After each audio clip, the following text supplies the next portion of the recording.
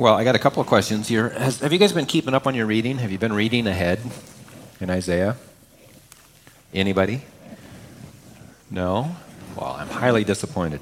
Okay, well, even if you haven't been reading ahead, if you've been keeping up with the study, and I recognize most of you have been here on a regular basis, not everybody, but most of you, it's been a little bit, a lot of judgment lately, hasn't it? That's part of the reason why Rob taught 10 chapters one week, because all of them were about judging the nations.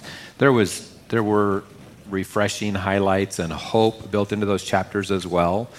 But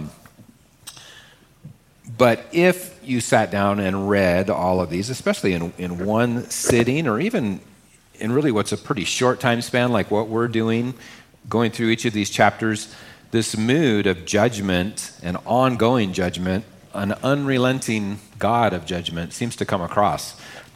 Well, there's a few reasons we should understand of why that is. It's not because God is unrelenting, even though in some of the chapters we read, God's saying that even though you've suffered all these things, my hand of judgment is still outstretched against you, right? I'm not relenting yet, because his judgment wasn't complete. And he was speaking directly to Israel and to Judah in those passages, and also to other nations, but primarily to his own people. But it's not because God is impatient, as we might think of impatience. Consider a couple of key points here. These, first of all, consider that this rebellion, this idolatry that had been going on, this was not something new. This has been happening, or God's been putting up with it for at least 200 years during during the monarchy, right? The king's reigns. This divided period of the kingdom started in 931, and we're probably right around 720 something in the time frame where we're at chronologically, just before the fall of the fall of Samaria, the fall of Israel, the northern tribes. So at least 200 years. So that's pretty patient, right? Well, consider that even the 100-year span before that, or the 75-year span before that, King Solomon, he was a pretty righteous guy, right? I mean, there was no idolatry happening in Israel under King Solomon. Right? Here, one scoffer. Thank you for that. Yeah. No, actually, King Solomon, it says in 1 Kings 11, 6-10, it says that King Solomon was so influenced because of his many wives that he actually faltered into idolatry, right? And it wasn't necessarily just because he had so many wives. It was where they were from. It was because he married foreign wives and brought these influences from other cultures when God had expressly forbidden that. They were supposed to stay within their own community, marry people with a similar faith, right? Not expand out.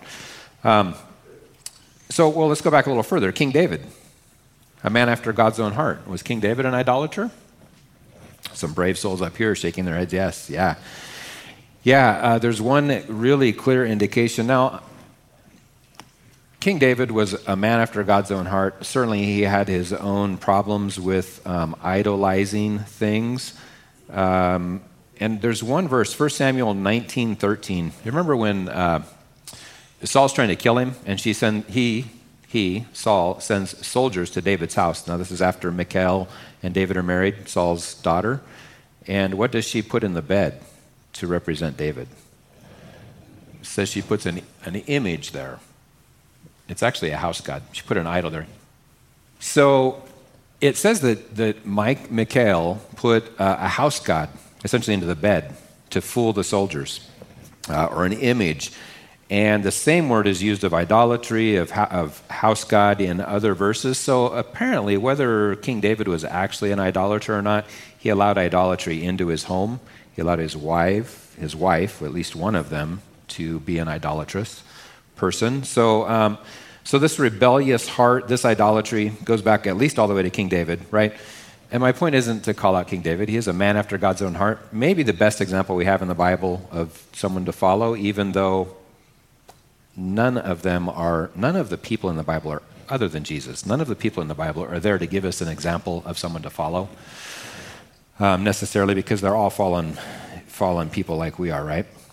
But God's patience had been put to the test, actually even before this. And you guys all know this. I'm not telling you something you don't know. But you go back to Mount Sinai and how rebellious the people were, even after seeing God's power at work, delivering them from Egypt, and hearing God's thunderous voice and saying, Moses, don't let him talk to us again because we'll surely die. And before that, of course, Moses, when he was called, he's like, Lord, I'm not worthy. I can't talk. I'm not your man. Find somebody else. Rebelliousness, right? And before that, Adam and Eve, of course, the beginning of that.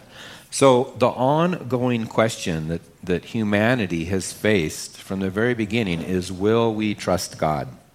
It's the same question that we all face on a daily basis. Will we take him at his word? Or will we continually find ourselves putting our own wisdom or the wisdom of humanity in a place above God, or even on par with his? God says, trust me. I have your best interest at heart. I know what you need. The enemy says, you can be like God. You can know good from evil. That's what he told Eve, right? If you eat that fruit, your eyes will be opened. You'll be able to discern for yourself what's good and what's evil, what's right and what's wrong. So not only knowing what it is, but actually deciding for yourself, deciding for ourselves. And what have you noticed about this deciding? When everyone is left to decide what's right in their own eyes, like it says at the end of Judges? Well, we often choose the exact opposite, don't we, of what's good? And we see that in our culture. We see that in our society, where good things are now being called evil, and evil things are being called good. Where, in fact, people are living their lives as if good is evil and evil is good. Well, how can this be? It's because the old lie continues to be perpetrated on humanity. Whatever feels good goes. Just do it. Whatever is right for you. Create your own reality. The ultimate replacing of God by humanity in this. Think about this. God spoke, actually I would argue still speaks things into existence, even though the creative order has been done and it's a done deal, right? But God speaks and things happen. It's his thoughts turned into words that become reality. Philosophies that you might hear promoted by particular celebrity TV people or famous people in our culture and our world, based around books like The Secret. Are you guys familiar with The Secret at all? Or The Alchemist? Another one that's very similar along those lines. And also at one level, books like Your Best Life Now by a prominent pastor in our country, right? All of these are rooted in the idea that you can create your own reality. But let me remind you, we're invited into God's story, not the other way around. It's not our story saying, God, come along and bless what we're doing, but it's God saying, listen, this is what I'm doing in the world. I want you to be part of it. Join into my story. Take your role that I've given to you and live it out. All of creation, you, me, everything else in it is created for his glory. On a human level, that sounds really self-centered, doesn't it? Sounds egotistical, sounds narcissistic. But God is actually worthy of that centeredness, of that self-acclamation, of that glory that he wants us to give to him. He's actually worthy. Why? Because he's holy, because he's righteous, because he's just, because he's true in every sense of the word. Because he's good, right? He's good.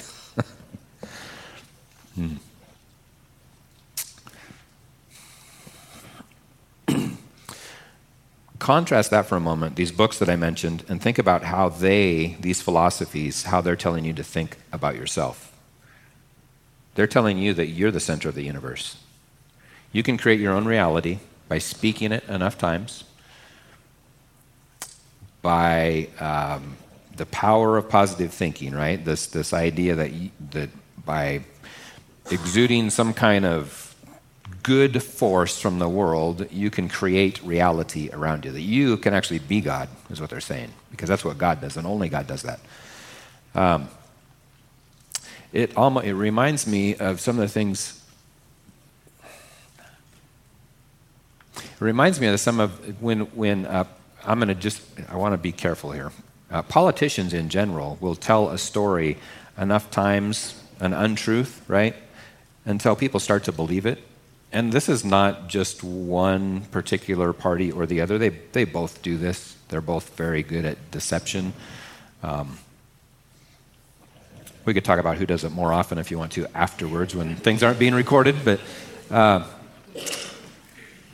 you tell a lie. We do this to ourselves sometimes too, or we do it to people people in our sphere of influence. We'll tell a lie until we actually start to believe it ourselves. So this is that idea. It's the same thing that these books are trying to push us into, this philosophy that, again, that we can speak things into existence, that we can do something that only God can actually do. All right, so a little bit of a rabbit trail there, but the point I'm making is that we read this story of judgment, these stories of judgment, these oracles of judgment. We read them over a very short period of time. We see all this judgment and wrath. We get the idea that God's impatient or that he's unrelenting. But these oracles we've got to keep in mind, these oracles actually happened over a period of years, not just a few months or a few weeks or something. It's over a period of years that Isaiah is going into court, and he's sharing these oracles. He's sharing with King Ahaz, and then later on he's sharing with Hezekiah what the Lord has told him is coming about and what's going to happen. So it's kind of like reading somebody's personal journal. It's their life condensed, right, or reading somebody's biography. I mean, you've got 300 to 500 pages that represent somebody's whole life. So you get the idea that all of these things happened in a very short period of time, and especially, and I would encourage you to do this if you don't, if you're writing down, if you're journaling your own experiences with God, it's really a great reminder to go back and to read and to see the things that he's done for you, that he's done through you for other people as well. And if somebody else picked that up after you were gone, they might think, wow, look how exciting this person's life was. Well, if you live to be 70 or 80 years old or 100 years old, those things are spread out over a long period of time, so it's not as intense as it seems when you're just reading it. The Bible is very much the same way, especially in the prophets. In Isaiah, where we're at now, it's not any different. They happened over a period of years. They were preceded and also followed by a lot of other prophets that were speaking into Israel, into the northern tribes, and speaking into the southern tribes, warning them of judgment to come for disobedience, warning them, but also encouraging them to do what? To trust God, right? The same thing that's encouraging us to do. That's part of the reason we spend as much time as we do in the Old Testament, is it should come as an encouragement to us. It should come as an example of what happens if we're not trusting God. And not necessarily just punishment, but also the idea of discipline. And then in contrast, the blessing that we can receive in trusting God. So again, it's this idea, this encouragement to trust God, and that comes... And no matter what situations you're facing, no matter how dire the situation is that's before you, no matter how impossible it seems. Because think about the position that they were in.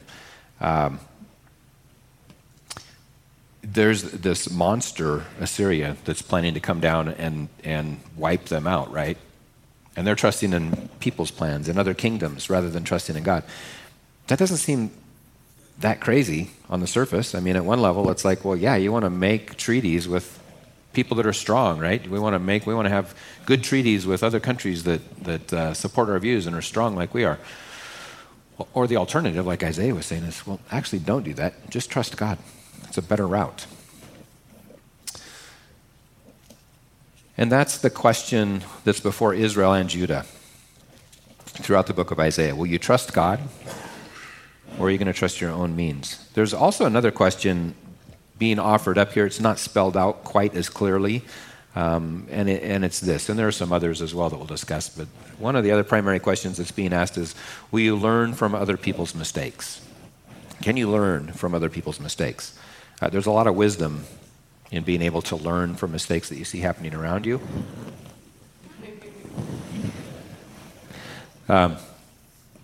There's also a lot of wisdom in learning from your own mistakes, right?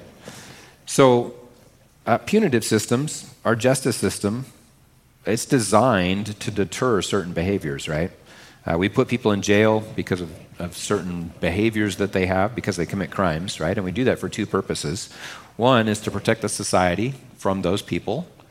And the second is to deter other people from getting involved in the same kinds of things, right? From performing the same behaviors, from perpetrating the same crimes.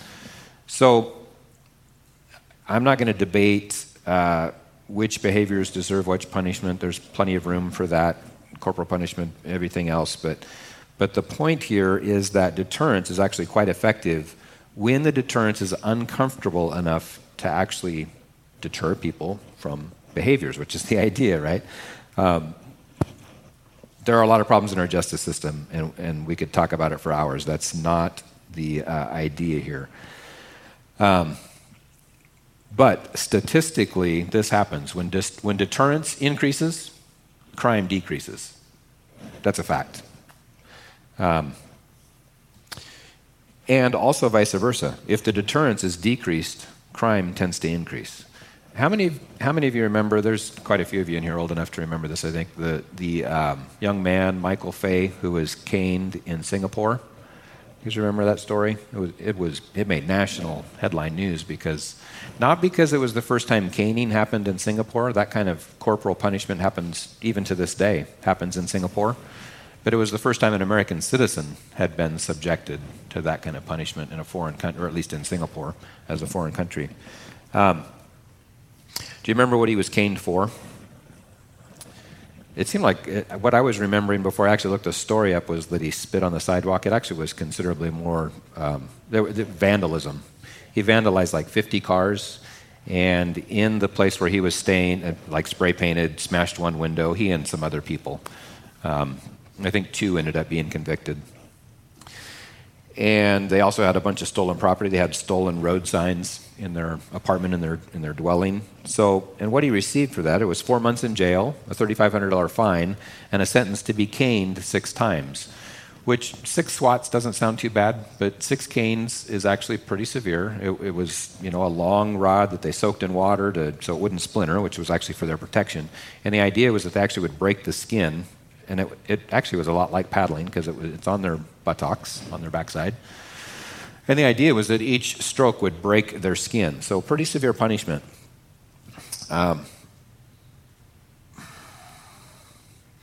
This sentence that he had of 6 was actually reduced to 4 because of the pressure in America, and President Clinton actually asked for leniency. So they reduced the punishment to 4 canings or 4 strikes with the cane. I guess the question I have is, was it effective? Since we're talking about punitive systems, was it effective? Well, there aren't any records of Michael Fay ever committing vandalism or that kind of theft again. He came back to America, and he did get himself into a little bit of trouble with the law for some substance abuse, for marijuana and some various things. But he's actually living a productive life today. This happened in 1994, and he was 19. So what does that make him? Getting close to 50, right? My math's not that fast, but somewhere in that range anyway. So it seems it was quite effective in his life and in his case.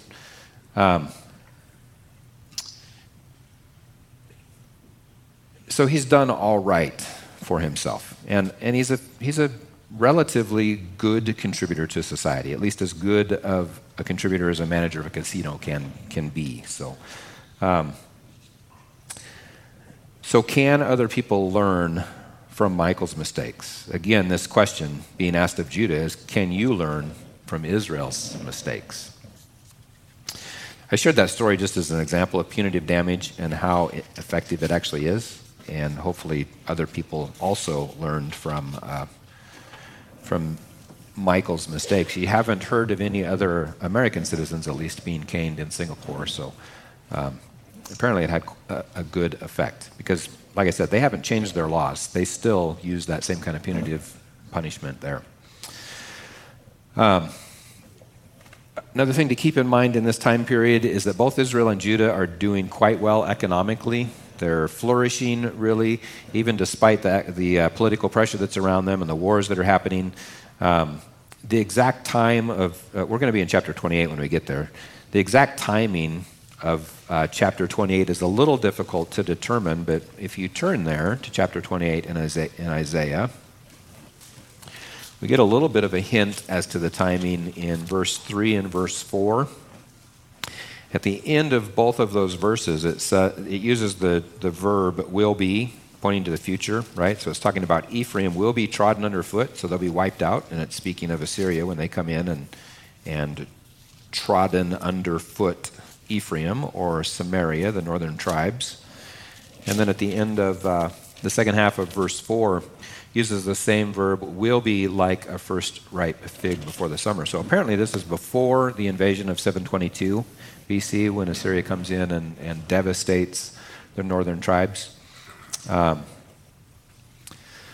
which was effectively the end of Israel's autonomy, the northern kingdoms, the end of their autonomy, the end of their self-rule.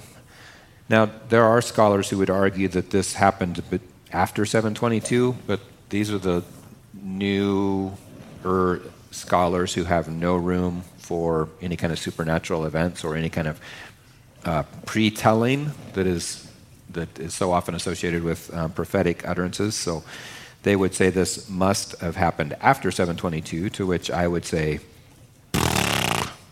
or that's not necessarily the case.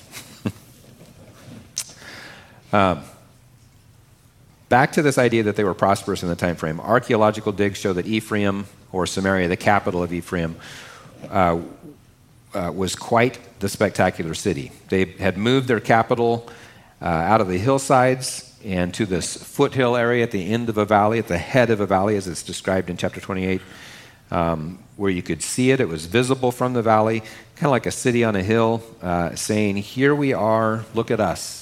And anybody who was anything in Ephraim and Samaria would have desired to go there. They would have been desirous to go and visit or to go and work there, because it was the happening place. It was the it was the Silicon Valley to the computer world of the 1980s, or Motown in the 60s for singers, right? Or like Hollywood for actors. It was the place to be in Samaria. We don't get a picture of it very often because it had beautiful gardens, buildings. Really would have been something to see. We have limited exposure to that, how successful they were because of the devastation that happened in 722. And quite frankly, it's never rebuilt, and the Bible doesn't talk about it that much. It's not like Jerusalem. It's not like the crown of Israel, right, or the crown of Judah. So it's not spoken about very much. But everything historically would point towards it being quite the spectacular place. And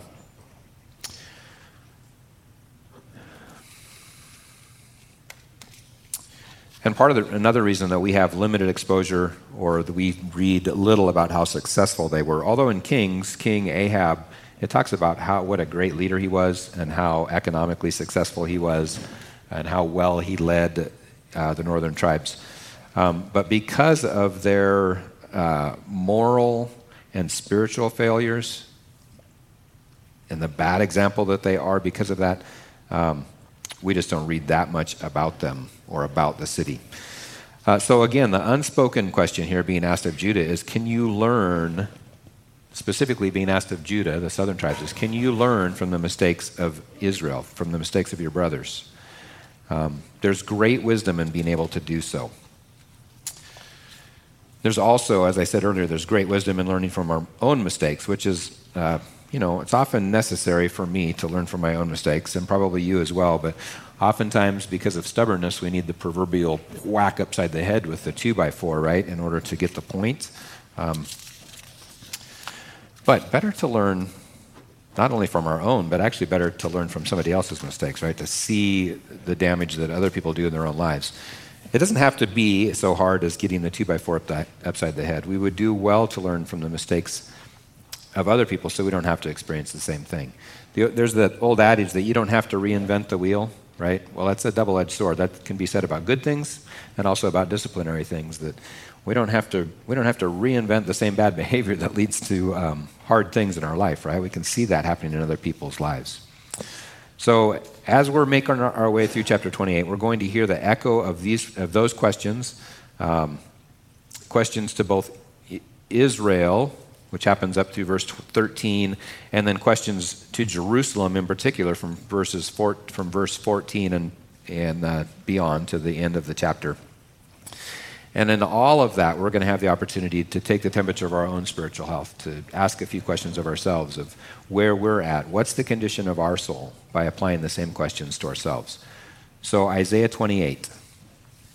Ah, the proud crown of the drunkards of Ephraim, and the fading flower of its glorious beauty, which is on the head of the rich valley of those overcome with wine. This verse starts off with the very first word there, ah, or woe is another way to translate that. It carries a heavy tone. We rather flippantly say, woe is me, or woe is you, or woe is that. It actually was quite a serious term in the Bible. It means God is against us, which he was never against Israel. He was just against their idolatry and against their disobedience, and he brought discipline because of that. Think Isaiah 6. Again, and I know I've mentioned this multiple times as we've been going through Isaiah, but when he beheld the glory of God, when he saw his majesty in the throne room, and he's overwhelmed, and it's like, woe is me, I'm a man of unclean lips, I'm undone, I'm lost, I'm devastated, I'm destroyed, right? The same root word is used here at the beginning of chapter 28. And it has very similar meaning in these two verses. The crown or the wreath talked about here, it's a theme in the opening verses here, speaking of both. It's talking about the proud leaders who are wearing their crowns of victory, but they're wearing them in a drunken stupor, like Roman victors, or maybe better picture for us would be sports heroes of the day at the end of the World Series, right? And you see the guys shaking up the bottles of champagne and whoosh, pouring them all over. And they're not drunk at that point, but many of them probably are shortly after that, and it just becomes this big party, right? It's a big party scene. So speaking of the crowns that they're wearing while being drunk, and the celebration and prideful arrogance, just like this beautiful city situated at the head of the valley, it says, inebriated by its own self-import. The drunken partygoers are crowning their own heads while trying to forget the terror that they face with the coming onslaught of Assyria. And its beauty is fading. For verse 2 says, behold, the Lord has one who is mighty and strong, like a storm of hail, a destroying tempest. Like a storm of mighty overflowing waters, he cast down to the earth with his hand. This is a poetic picture of Assyria, proud and powerful. The problem is that they didn't realize that they're just the beast on the end of the Lord's leash. He's guiding and directing them into this retribution, into this discipline that's coming against northern Israel. He's also, not only is he guiding them, but he's setting the boundaries, right? He's only going to let them go so far. He's only going to let them do so much. They will do his bidding in this in order to bring about justice and to bring about his discipline. Verse 3.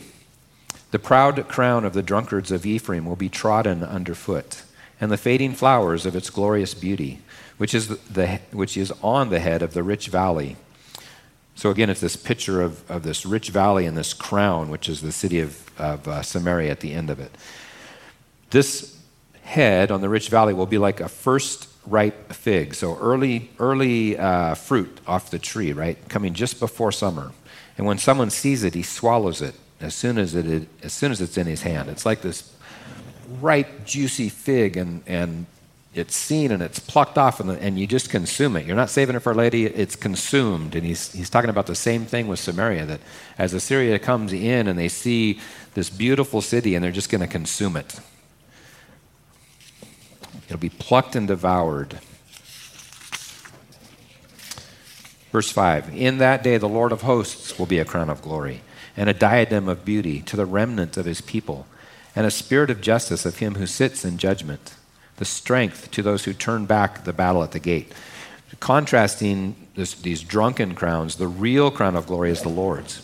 He's the one sitting in judgment. He's the one bringing justice. He's the one giving strength, bringing hope to the remnant of his people, the source of beauty and glory for those who abandoned their own pride and humbly submitted to him. He will give justice to the judges and strength to the soldiers. Who's the real victor, the real king? The drunken political leaders or the Lord Almighty? That's the question being asked here. Verse 7. These also reel with wine and stagger with strong drink. The priest and the prophet reel with strong drink, and they are swallowed by wine. They stagger with strong drink. The short span of one verse here, strong drink, is mentioned 3 times. Now, they're not talking about whiskey or vodka or gin or any other kind of distilled beverage because they didn't have distillation process in those days. He's talking about beer, actually. And you might be thinking, well, beer's not that strong, is it? Depends on how much you have. Is that what you said? This is true. Wisdom. There is wisdom here. Yeah, it actually is strong drink. Biblically speaking, beer is strong drink.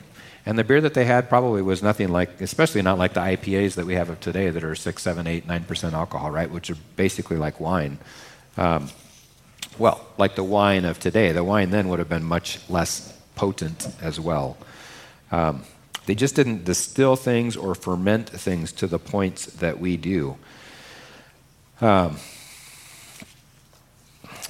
in our day, we've invented all kinds of new and better ways to erase our minds, new and better ways to kill brain cells, which are ways to hide from the realities of just how much we trust unworthy philosophies rather than trusting in the living God, right?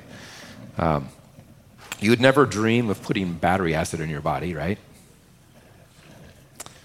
Right. One of the main ingredients in methamphetamines, sulfuric acid. And we live in a hotbed of a community where people do this on a regular basis, whether they're putting it in their nose or smoking it or injecting it or various other ways that they're putting acid into their bodies. Do you guys remember hearing about bath salts in Florida? I guess it's probably still a thing. I don't know. But bath salts, not Epsom salt, right? These are synthetic chemicals that are designed to cause euphoria and various, altered states of consciousness, okay? And the first time I heard about them in Florida, it was, if I remember correctly, it's like people's skin was being eaten off of their faces and various parts of their body, right? Especially if I think they were injecting it, and their legs, you'd get like the kind of sores you would expect from a black widow bite or from a brown recluse, right? Where it just rotted your flesh, rots muscle. So we've invented in extreme ways, really, to help to make us forget the realities of who God is and how wrong we know inherently it is to be following our own wisdom or the wisdom of mankind. Well, why do people do this? Well, and when I say we, I mean the human race, right? Because I expect you're here on a Wednesday night, you're probably not succumbing to these kinds of things, at least not in your life right now. Maybe some of you have a history, like I actually have a history with some of these drugs, so I speak some from experience. But what we want is to be masters of our own destiny, the captains of our ship, the creators of our own reality, right? The draw of these books that I spoke of. This just isn't possible. Well, those things just aren't possible, right? And something inside of us tells us that that's true. So what we do, whether we either accept it or we either accept that fact and surrender, or we fight against it. And if we fight against it, oftentimes that can lead to substance abuse. And substance abuse is just one, it's actually really only an indicator, a symptom, but it's a really good indicator of a declining health in a soul. Second half of verse 7, they reel in vision, speaking of these, the drunkards in verse 7. They reel in vision, and they stumble in giving judgment. For all tables are full of filthy vomit, with no space left. Isn't that a pretty picture? Did you experience those days? Do you remember brown bottle flu? If you ever caught brown bottle flu, and that's the picture going on here. It's usually, hey, it's fun for a season, right? I mean, it can be fun until you wake up in your own puke or you wake up in somebody else's, and it's not quite as much fun anymore. That's the picture being painted here, is that there's no place left that's not defiled by this vomit. It's a picture of emptiness, a picture of hopelessness. And there's no escape by abusing substance or substances. But make no mistake, substance abuse is a major topic of these first 8 verses. Specifically, it's speaking about alcohol, but substance abuse, as we've already spoken about, comes in a variety of forms. The next section, verses 9 and on for a little bit here, is the priests and the prophets actually responding to Isaiah's words. Probably a quote from them. Verse 9, they say, "To whom will he teach knowledge? And to whom will he explain the message? Those who are weaned from the milk, those taken from the breast? For it is precept upon precept, precept upon precept, line upon line, line upon line, here a little, there a little." Sounds like Babel, doesn't it? That's exactly what it is, actually, the last part there in verse 10. They're essentially saying, why is he treating us like children? Well, maybe because you're acting like children? Be one possibility. They're asking, who does he think he is? We've heard it all before. Sin is bad. Hell is hot. Heaven is good, right? We've heard this. We know these things. You don't need to speak to us like children. We're moving on to more sophisticated things. We want something deeper. We're ready. The point is that all they heard, or all they're saying that they heard here from Isaiah, is the same old story. The wah, wah, wah, wah, wah, wah, wah, wah, wah, blah, blah, blah, right? And they're not going to listen. And then God responds in verse 11, or at least responds through Isaiah. He says, all right, so be it. For by people of strange lips and with a foreign tongue, the Lord will speak to this people, to whom he has said, this is rest, give rest to the weary, and this is repose, yet they would not hear. And the word of the Lord will be to them, precept upon precept, precept upon precept, line upon line, line upon line, here a little, there a little, that they may go and fall backward and be broken and snared and taken. He said, you want to act like children? I'll treat you like children, no problem. I will confirm it, in fact, he says, I will confirm it through what will be to your ears the babble of foreigners. And what came to pass? Well, in 722, the northern tribes were all overtaken by Assyria. The people that were there were taken out of their land, and others from a lot of different places were brought in. People that would have spoken foreign languages that they didn't know. Would have sounded like babble to their ears. It would have sounded like line upon line and precept upon precept. And they were broken and snared and taken off to foreign lands, and foreigners took their place. And all this took place in order to confirm the Lord's words, which they had begun to discount. They didn't want to hear it anymore. They were beyond the simplistic message of God, or at least they thought they were. The North missed this message, and in fact, they've devalued God's words, or the words of God. In fact, more than that, they actually devalued the idea of revelation. They devalued the idea that God could speak, or that God would speak, that he would reveal things to them.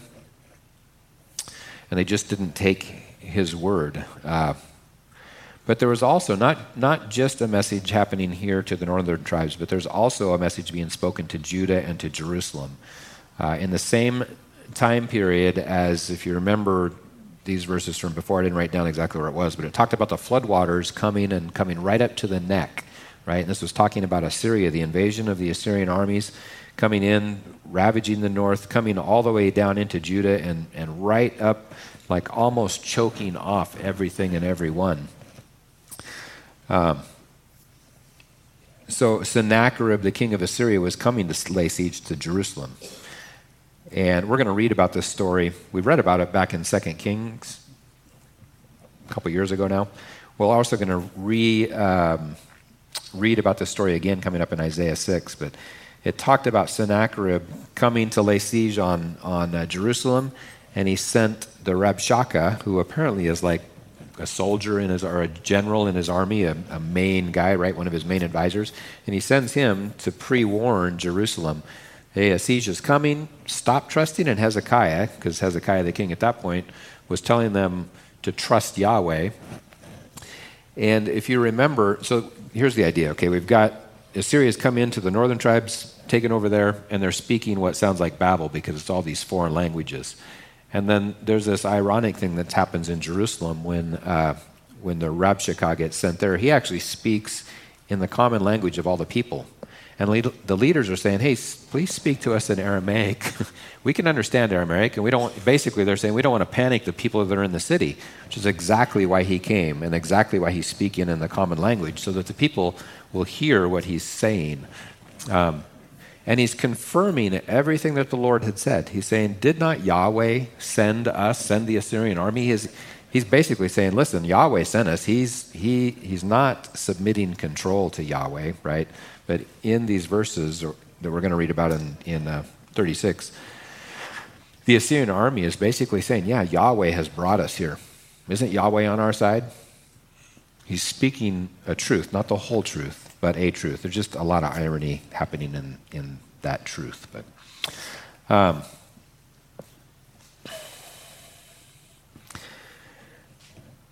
so the end result here is that between Sennacherib's pride and Hezekiah's humble obedience and trust, the Assyrian army actually suffered a tremendous defeat and returned home. 185,000 of their soldiers wiped out in one night by one angel. So again, confirmation, because the Lord had told, through Isaiah, had told Hezekiah that they would not take Israel or Jerusalem, even though they had captured pretty much every other fortified city in the country. So now in verse 14, the message that Isaiah is bringing is turning more directly is turning directly to the leaders of Jerusalem. Verse 14. Therefore, hear the word of the Lord, you scoffers, who rule this people in Jerusalem. Because you have said, we have made a covenant with death, and with Sheol we have an agreement. When the overwhelming whip passes through, it will not come to us, for we have made lies our refuge, and in falsehood we have taken shelter. What's this all about? Well, essentially he's saying, you scoff at God's word, you've made a covenant with death, and he's probably referring, well, one, this probably isn't a direct quote. He's probably summarizing their attitude rather than what they've actually said. And this covenant with death is referencing a deal that was made with Egypt. If you remember, Ahaz originally made this deal with Assyria because of the northern tribes and their deal with Syria. And when it became plain that the treaty with Assyria wasn't going to hold, that Assyria was actually going to invade the southern tribes as well, they made a treaty then with Egypt, the last human hope to stop Assyria at that point. Isaiah is saying, listen, you made a covenant with death, and you think this is going to bring you life, but it's actually going to bring you just the opposite, this deal that you've made.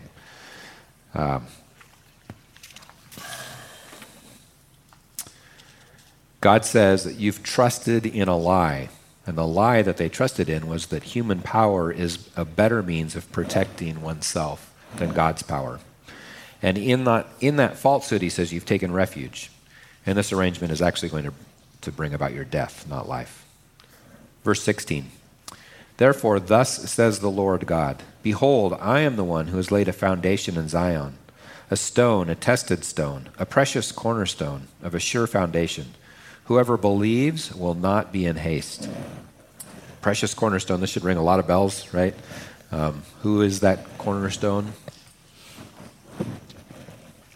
Class? Yeah, Jesus Christ, yeah. I meant to have them out earlier, but I forgot them over in the office. There's a whole list of verses that's on the back table, and if you want to throw the slide up for the people watching on the internet, all two of them.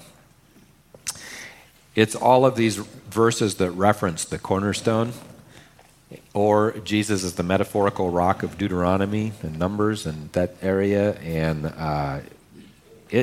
you could do worse than to do a study of just looking up each one of those verses and putting together this idea that God is building his kingdom on this foundation, on a rock, he says, or on a cornerstone, and it's Jesus. It's all speaking about Jesus or the Messiah. And then he says in verse 17, and I will make justice the line and righteousness the plumb line, and hail will sweep away the refuge of lies, and waters will overcome the shelter. He's saying this foundation, this cornerstone upon which I'm building, it'll be obvious because upon that foundation will be justice and righteousness, and your covenant is going to be swept away in the storm. Verse 18, then your covenant with death will be annulled, and your agreement with Sheol will not stand. When the overwhelming scourge passes through, you will be beaten down by it. As often as it passes through, it will take you. For morning by morning it will pass through, by day and by night, and it will be sheer terror to understand the message. This idea of morning by morning fits really well with the Assyrian tactics. It's like this wave after wave of attacks. They would come in so far and attack and then maybe retreat for a period of time, refurbish their army, resupply, and then come back in again. And it's just, you've been to the ocean, right? You've seen waves as they come in one after another, and especially like as the tide's coming in, they encroach further and further up the beach, right? This is the picture that he's laying out here. And he's saying, you have this agreement with Egypt, but it's not going to do you any good. This overwhelming scourge that I'm bringing, these Assyrians are coming, and you will be beaten down by it. Your plan won't work. It's insufficient. This is the great picture of man's wisdom, being overtaken by God's wisdom. For it says in verse 20, for the bed is too short to stretch oneself on, and the covering too narrow to wrap oneself in. This doesn't come across great in Egypt, but this is talking about like home-brewed philosophy or bootleg wisdom. It's saying, listen, the things that you've put your trust in, they're too short. They're like a bed that's too short to support your body, or a blanket that's insufficient to cover you. It's not going to give you any warmth. It's not going to give you any security. You're trusting in the wrong things. Verse 21, for the Lord will rise up as on Mount Perazim, as in the valley of Gibeon he will be roused, to do his deed. Strange is his deed, and to work his work. Alien is his work. He's recalling here the Lord's victories over the Philistines and the Canaanites in days of old, days gone by. But this strange deed, this alien is his work, is kind of an odd thing. It's because he's actually bringing his judgment against his own people. He's actually treating his own people like they treated the Canaanites, or like he treated the Canaanites and the Philistines. He's going to bring judgment upon them, severe discipline. Verse 22 says that now, therefore, do not scoff, lest your bonds be made strong. For I have heard a decree of destruction from the Lord God of hosts against the whole land. Essentially, he's saying here, listen, you scoff, you fear the Assyrians, while all the while the Lord Almighty is actually the coming surge, or the coming scourge. He's the one that you should fear. He's the one that will cleanse the land. That will bring, that through him, and he will bring justice and righteousness. In order to bring this about, he's the one bringing destruction to the whole land. Verse 23, the next little section here is actually, it's a little parable to teach them, and we'll read all the way through it here and keep moving with rapidity. Verse 23, give ear and hear my voice. Give attention and hear my speech. In other words, pay attention here. Does he who plows for sowing plow continually? Does he continually open and harrow his ground? When he is leveled at surface, does he not scatter dill, sow cumin, and put in wheat in rows, and barley in its proper place, and emir as the border? For he is rightly instructed. His God teaches him. Dill is not threshed with a threshing sledge, nor is a cartwheel rolled over cumin, but dill is beaten out with a stick, and cumin with a rod. Does one crush grain for bread? No. He does not thresh it forever. When he drives his cart wheel over it with his horses, he does not crush it. This also comes from the Lord of hosts. He is wonderful in counsel and excellent in wisdom. Essentially, he's giving the picture here that look, farming, you know how to farm, right? Where did you learn that? From God. God has given you the wisdom and the insight, the brains, to do this simple task. And you can see that it's a process. And you trust him in that counsel, right? Trust him in things of greater importance as well. We'll talk a little bit more about this when I summarize here. So questions we can ask ourselves, similar to the questions that are asked of Judah and Jerusalem, or Israel and Jerusalem here. Questions we can ask ourselves to take the temperature of our own souls. Verses 1 through 6, the idea there, God's not just rebuking them for drunkenness, right? It's not just about alcohol. He's actually accusing them of having never trusted him. So you're trusting in these substances more than you're trusting in me. You're trusting in yourselves, and you're trusting in substance abuse, actually, more than you're trusting in me. In fact, you've never trusted in me. And the substance abuse that's happening here is just a symptom of a deeper problem. The real problem is their lack of trust. So let us ask ourselves, am I trusting God? Are you trusting God? Or is there something or someone that I'm putting my hope in? That I'm putting my hope in before God? Perhaps my spouse, a political party, an education system, world peace, a philosophy, or even worse, am I burying my head in the sand through substance abuse? I don't want to talk too much about this. A lot could be said about there's verses that don't prohibit alcohol, right? It just prohibits drunkenness and all of these things. And I'm aware of all of those. I'm aware of the arguments on both sides of this coin about it's allowable. Doesn't necessarily mean it's good for us, right? I'll tell you, one of the things that I see in counseling people, one of the accelerants, you know what an accelerant is? It's like if you have a fire and you throw gas on it, what happens? It explodes, right? Alcohol is one of those accelerants in the problems in people's lives. Now, some people may have a beer or two or a glass of wine or whatever every day of their life and never have any problems, but a lot of people struggle. And again, it's this accelerant that causes problems in relationships. If you're experiencing any kind of trouble in your relationship and you can identify that some kind of substance is contributing to that, stop drinking. Is it permissible for a Christian? Absolutely. Is it wise? I'm not so sure it's very wise.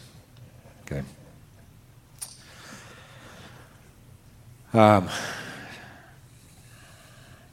Verses 7 through 13. God is accusing them of discounting his revealed word.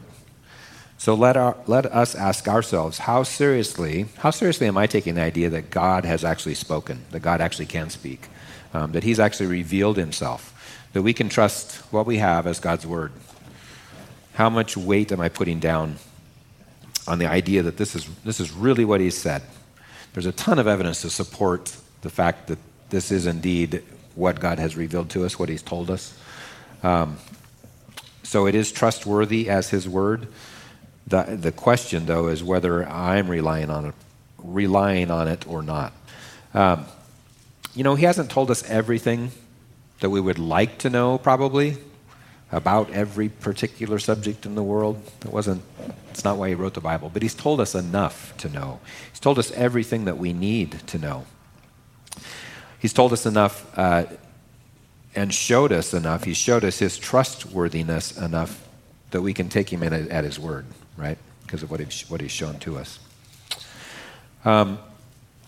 If you can answer in the affirmative that you actually are trusting God's word, you're in the minority in our world. You're actually in the minority even in the evangelical world to a certain extent. So get used to being different. Get used to being questioned. Get used to having to stand up at times when it's uncomfortable. Get used to having a stance that's different from the vast majority of the world around us.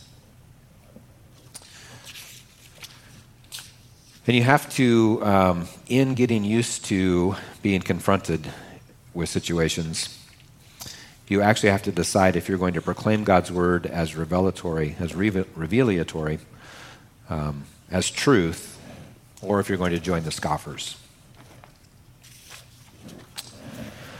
Verses 14 through 22, God sees Jerusalem falling for the same lies that Israel did. He sees them making the same mistakes. So we've got to ask ourselves, and I've got to ask myself, can I learn from other people's mistakes? Can we take to heart the discipline we read about in the Bible? Can we take to heart the discipline that we see when other people are blowing up their lives with decisions that they're making? And can we make changes in our own life because of those things, because we can see the damage they're doing? And realizing that if we don't, we're putting ourselves in the same position as they're in if we're not trusting God. This exercise of faith starts with small stuff, so that when the big stuff comes along, our faith muscle will be big enough to deal with those challenges. Will be big enough to deal with real challenges to our faith when they do come along. Are we equipping ourselves to do this? And maybe the bigger question, are we equipping others around us? Are we equipping those coming after us? Are we equipping our own kids? Are we helping to equip other people's kids when we have influence in their lives? To be able to stand up, to know what they believe, to know what we believe, to know what God's revealed, and then to stand up for that. Verse 22 in particular, need to ask the question is our fear of people the driving factor in our lives? Are we letting our fear of people influence us? Matthew 10:28 says, don't be afraid of people. They can kill the body. Be afraid of the one that can kill both the body and the soul. Speaking about God. Verses 23 through 29, I mentioned this as a parable, and God's actually accusing them here of being dull to spiritual things. Being dull, being unable to discern spiritual things. So we've got to ask ourselves in this, are we being willfully rebellious against God's plan? You ever wondered how we learn things? I mean, things that we kind of take for granted, how farming works. I mean, on a simple basis, I'm not talking about a Simplot kind of a farm, but just in your backyard going and digging a hole with a stick and planting stuff in it and watering it, and life comes. Something grows. For one thing, it's amazing. It's amazing that any one of you can do that, right? Any one of us can do that. Well, most of us anyway. Some of us are definitely better at it than others, but it's almost like inherent in our nature to know how to do these things. Of course, it's things that have been passed down from generation to generation, but originally, God told his people how to do it. He told Adam and Eve, listen, this is what you do, right? I mean, this is tend the garden. He didn't just tell it to them and give them no instruction. I mean, we're not told everything about how it happened, right? But obviously he gave them some kind of instruction, or he just gave them minds that knew. Because if you, this is a little off topic here, but if you think about it, Adam and Eve were created perfect, right? Which means that their DNA was perfect, their minds worked way better than ours do. We always look back and we think, oh, the simple people of yesteryear, right? Actually, the people of yesteryear were a lot smarter than we are. We have some real chronological snobbiness because we have so much technology, and we've created some incredible things, but my take would be that Adam and Eve were the smartest people ever created. Just because they had no exposure to radiation, no exposure to processed foods, all these terrible things in our environment that cause us problems. So I got myself a little off track here, but so walking, talking, thinking, right? These things all come inherent to us. Farming isn't rocket science. That's kind of what he's saying here. It's not rocket science. Listen, you and I are both smart enough to understand the wisdom of planting seeds in the ground and how to nourish them, to make them grow. It's also not rocket science to understand that substance abuse is an indicator of spiritual decline. It's not rocket science to understand that disregarding God's word or failing to spend time in his word is a symptom of spiritual decline, right? These are easy things to understand. That we usually, if we'll admit them to ourselves, we know. They're as plain as the nose on our face. We're also smart enough to know that not learning from someone else's mistakes is a sign of spiritual decline or spiritual immaturity. And again, it's not rocket science to understand that a lack of spiritual discernment is also a sign of spiritual decline. That's what he's getting at here in those last verses is you lack spiritual discernment if you can't understand these things, if you're not seeing this comparison. He's using that as an example, pointing back at the first three sections that we read about. It's like, if you don't get this, anyway, you're not going to get this either. So how do we counteract spiritual decline? Well, by cooperating with the heart change work that the Lord's doing in our lives. By building our lives, where do we build our lives? Matthew 7 tells us, 24 to 27. Say it louder. On the rock. Yeah, build your life on the rock, right? Build your life on Christ. We're being developed as people that hear him, being developed as people that listen to him, being developed as people that follow after him, not because of rules and regulations that we put in place or not because of rules and regulations that he's given us, but because he's actually given us a picture of how to live in the presence of a holy God. He's actually given us listen, this is how things are meant to be. Live this way and live in peace and harmony with me. Two verses I want you to turn to. We got just a couple of moments here. We got enough time.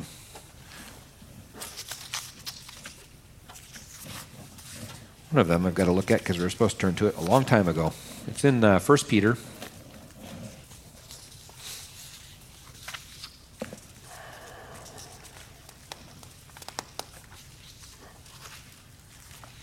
Or 2 Peter, which is right after 1 Peter, so it should be easy to find if you found 2 Peter or 1 Peter. 2 Peter chapter 1,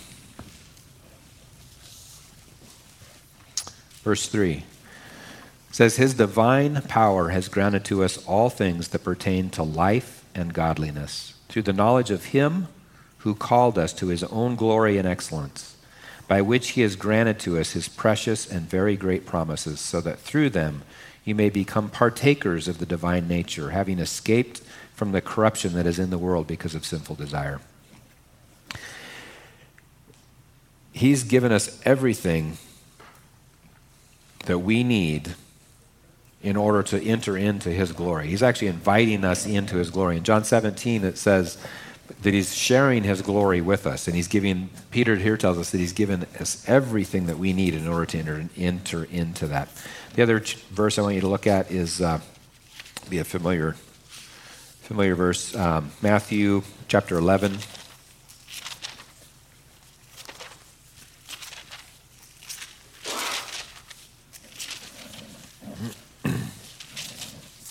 Verse 28.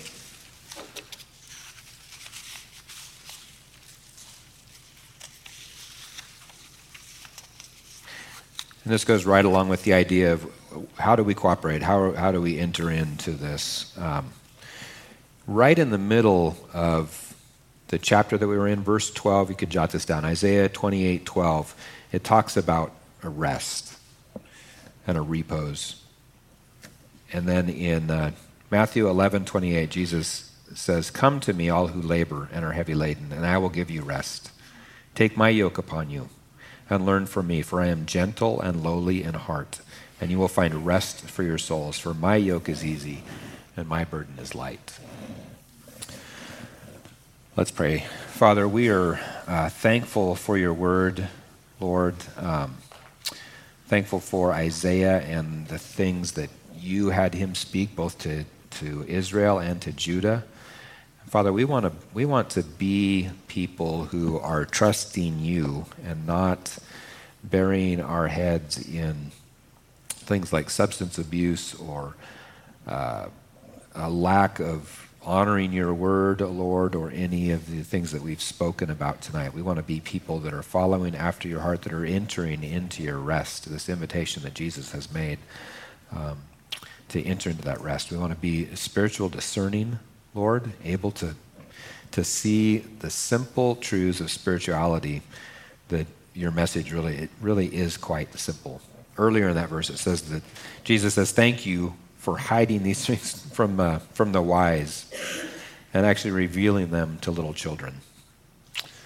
We are grateful for that, Lord. Grateful that as complicated as the Bible and all the intricacies of it are, that really the message is it's not rocket science. Trust in Jesus and allow your work in our lives. And that's exactly what we want to do, Lord. Help us also, Father, just to continue to learn from the mistakes of others, not just the biblical examples of mistakes that we see, but those around us as well. And help give us the ability, Lord, to help them navigate through those mistakes and to find redemption and reconciliation with you, Lord, in the very same ways that you've granted that to us, to bring that to others. Father, we're grateful for your love, your goodness, your holiness, your love that you exude in our lives. And Father, I'm grateful for each and every brother and sister that's here tonight, Lord, and ask for your blessing upon them. Ask your blessing upon me as well, Lord. We're thankful that you love us and care about us, Father. So please continue to look after us. We pray all these things in Jesus' name.